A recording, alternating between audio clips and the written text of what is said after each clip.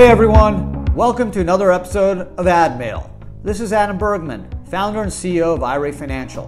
I'm here to help you find the answers to the most frequently asked questions from my clients about self-directed retirement accounts. If you want to learn more, you can subscribe to our YouTube channel and follow us on social media. Just search IRA Financial.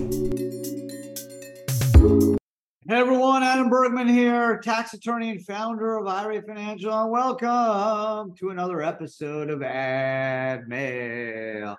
Today's episode, we're going to be chatting about setting up a solo K. If you just left your job and you have some consulting income, can you still make a contribution? Yeah, you can. We're going to go through the formula, whether you can do pre-tax, Roth, and how that works. The second question is going to be involving selling an interest in an LLC to a friend who's using a self-directed IRA, and what documents do you need to actually paper that transaction? And generally going to need a membership purchase agreement, generally what you're going to need, but I'll go through all that as well. Third and final question of today's podcast is going to be dealing with, if you invest into an LLC, what does the manager of that LLC, after you invest in, actually need to do with the state to affect that transaction? So should be a fun and impactful podcast. So without further ado, let's get going. First question is from Pierre H. of Park Slope, New York. And Pierre wants to know, I just left my job and moved out my 401k at work. I'm over the age of 50. I also have a consulting business where I will earn another 80K in 23. Can I still make additional 401k contributions? So the answer is yes, Pierre. So let's say you maxed out your 401k at work, just to keep it simple, 23 and you're over 50, that's 30K. And now you made 80K. And if you have a single member LLC, you'd be able to do a profit sharing contribution of 20% of 80 or 16K.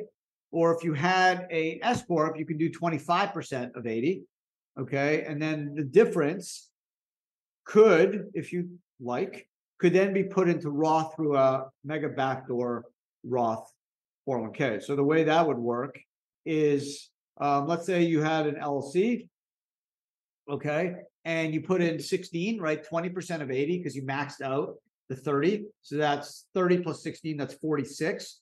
And because you're over 50 years old, the max you can do is 73.5. The difference between 73.5 and the 46 can be put into a Roth through the mega backdoor Roth 401k, and then you can leave it in the 401k or move it to a Roth IRA. If you had an S or C Corp, you can do 25% of 80 or 20K, and then 20 plus the 30 is 50, and then 50 minus 73.5 is 23.5, which you can do in Roth. You wouldn't get the tax deduction, but you might as well save in the Roth 401k since all the income and gains would flow back to the Roth tax. So Pierre, you got a lot of options. Give us a call or shoot us an email or chat us or leave a comment question. We have an amazing team of tax professionals that have incredible, vast amount of knowledge in this area, and we'll customize a structure and solution for you. But you got options, Pierre. Second question is from YouTube, and this person wants to know, I have an LLC that I want to sell an interest to a friend who will be using a self-directed IRA set up with you guys. What documents do I need to do the deal? So generally what you're doing is you're going to be selling an interest to a friend that's a self-directed IRA investor. Your friend, I assume, is not a disqualified person, not a related person, not a lineal descendant, not a 50% or more partner. So how do you do it? So it's simple. You're generally going to want a membership purchase agreement. It's kind of like a stock purchase agreement, but with an LLC, there's no stock. It's membership units or interest. So it could be I have a sample one. If you're a client, you can ask me. I'm happy to send you a couple pages. Doesn't have to be anything fancy. You just want to include who the buyer and seller is, the amount, whether there's any contingencies. If it's super, if you want to make it more complex and you're talking big numbers, you probably want to get a lawyer or law firm to draft it because you're going to want to have certain reps and indemnifications and more protections. Well, at least the buyer would want. You as the seller, probably not as interested. You'd want to keep those reps as light as possible, but the buyer would want it as tight as possible because he wants to make sure that you're not selling him any potential liabilities he's not aware of. So really just a membership purchase agreement. That's all you kind of need. And then you're going to want a new operating agreement to show that the IRA is now the owner. So you would amend the operating agreement. Let's say this is the second version. It'd be an amended and restated operating agreement. And you would now show you own whatever 80% and your friend owns 20%. And then you just have a membership purchase agreement that would show the purchase of those membership units. Thank you. Really good question. So thank you for that. I don't really spend a lot of time on the actual transaction, the papering of it, which I should, right? It's actually pretty important. And actually, this question on LinkedIn kind of goes to that same trend. So here you go. I will be investing in an LLC that my friend owns. My IRA will own 25%. Do we need to file anything with the state where the LLC was formed? So another superb question. Generally, when you form an LLC, you file with the state a formation, let's say Florida, New York, wherever the state is, Texas, and you're going to file articles of formation. It's going to generally ask for the registered agent address, the business address, who the manager will be. Generally doesn't ask who the members are. I don't think any states really ask who the members are. They generally ask for the member or manager. Most people just write the manager, because if you change the members, it gets more confusing. So you're going to change the manager probably less frequently than changing the members.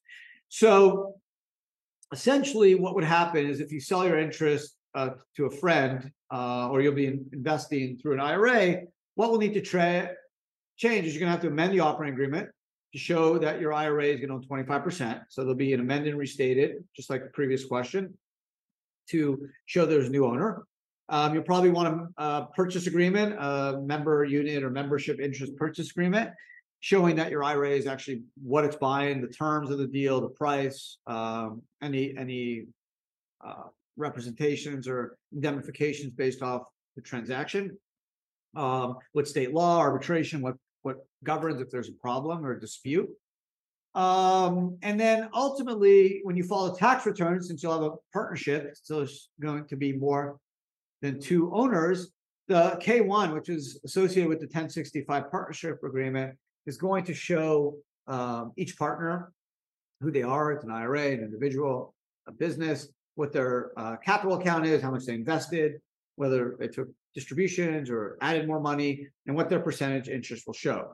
But ultimately, you don't need to file anything with the state. If you add a member, you generally don't have to file anything with the state, especially if the LLC's manager managed. You just provide the state with the manager's name. You don't need to supplement that. Imagine how hard it would be if you were like Apple or Tesla and you have hundreds of millions of shareholders and you have to update this every minute. You obviously couldn't do it. So it's not necessary to update the members with the state, although if the LLC is member, it's member managed, not manager managed. Some states will ask you to update that. So just be careful. I always suggest when you form an LLC, just make it manager managed. It's just much easier to administer. Because if you add members, you don't have to do anything. But some states do ask you to add the member. Most don't.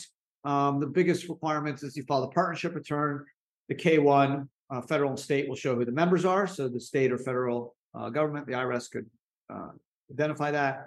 You'd amend and restate your operating agreement to show the new member. And then you want to have a membership agreement / purchase agreement to show the actual details of the transaction. So it's clear and precise for both parties. That's it. Not much to do on the state side, especially if it's manager managed. You don't have to change the EIN. You don't have to update the state unless you're changing like the president, the manager, things like that. But to add a new member, generally not. Member of the K1 and the operating agreement is what's really relevant to show these changes. So thank you, Pierre. Thank you, individuals from YouTube and LinkedIn. If you guys have questions, send them in. You could email us at info@IRAFinancial, or you can leave a comment, question on YouTube or anywhere you listen to the podcast. You can also call us and just say, hey, this question's for Adam or maybe someone on my team. I'm sure someone on my team will be able to answer it. They're super, super smart. We spend hours a week training. Yeah, we have a lot of fun kind of going deep into the code, reviewing taxable cases, IRS revenue rulings, and really making sure we're up to date and super on top of all the IRS rules regarding IRAs and 401k. So appreciate you guys listening. If you're watching on YouTube, much appreciated. Hope you guys have an amazing day and you enjoy the podcast, and definitely come back next week because it's going to be even more fun. So thanks and have a great day.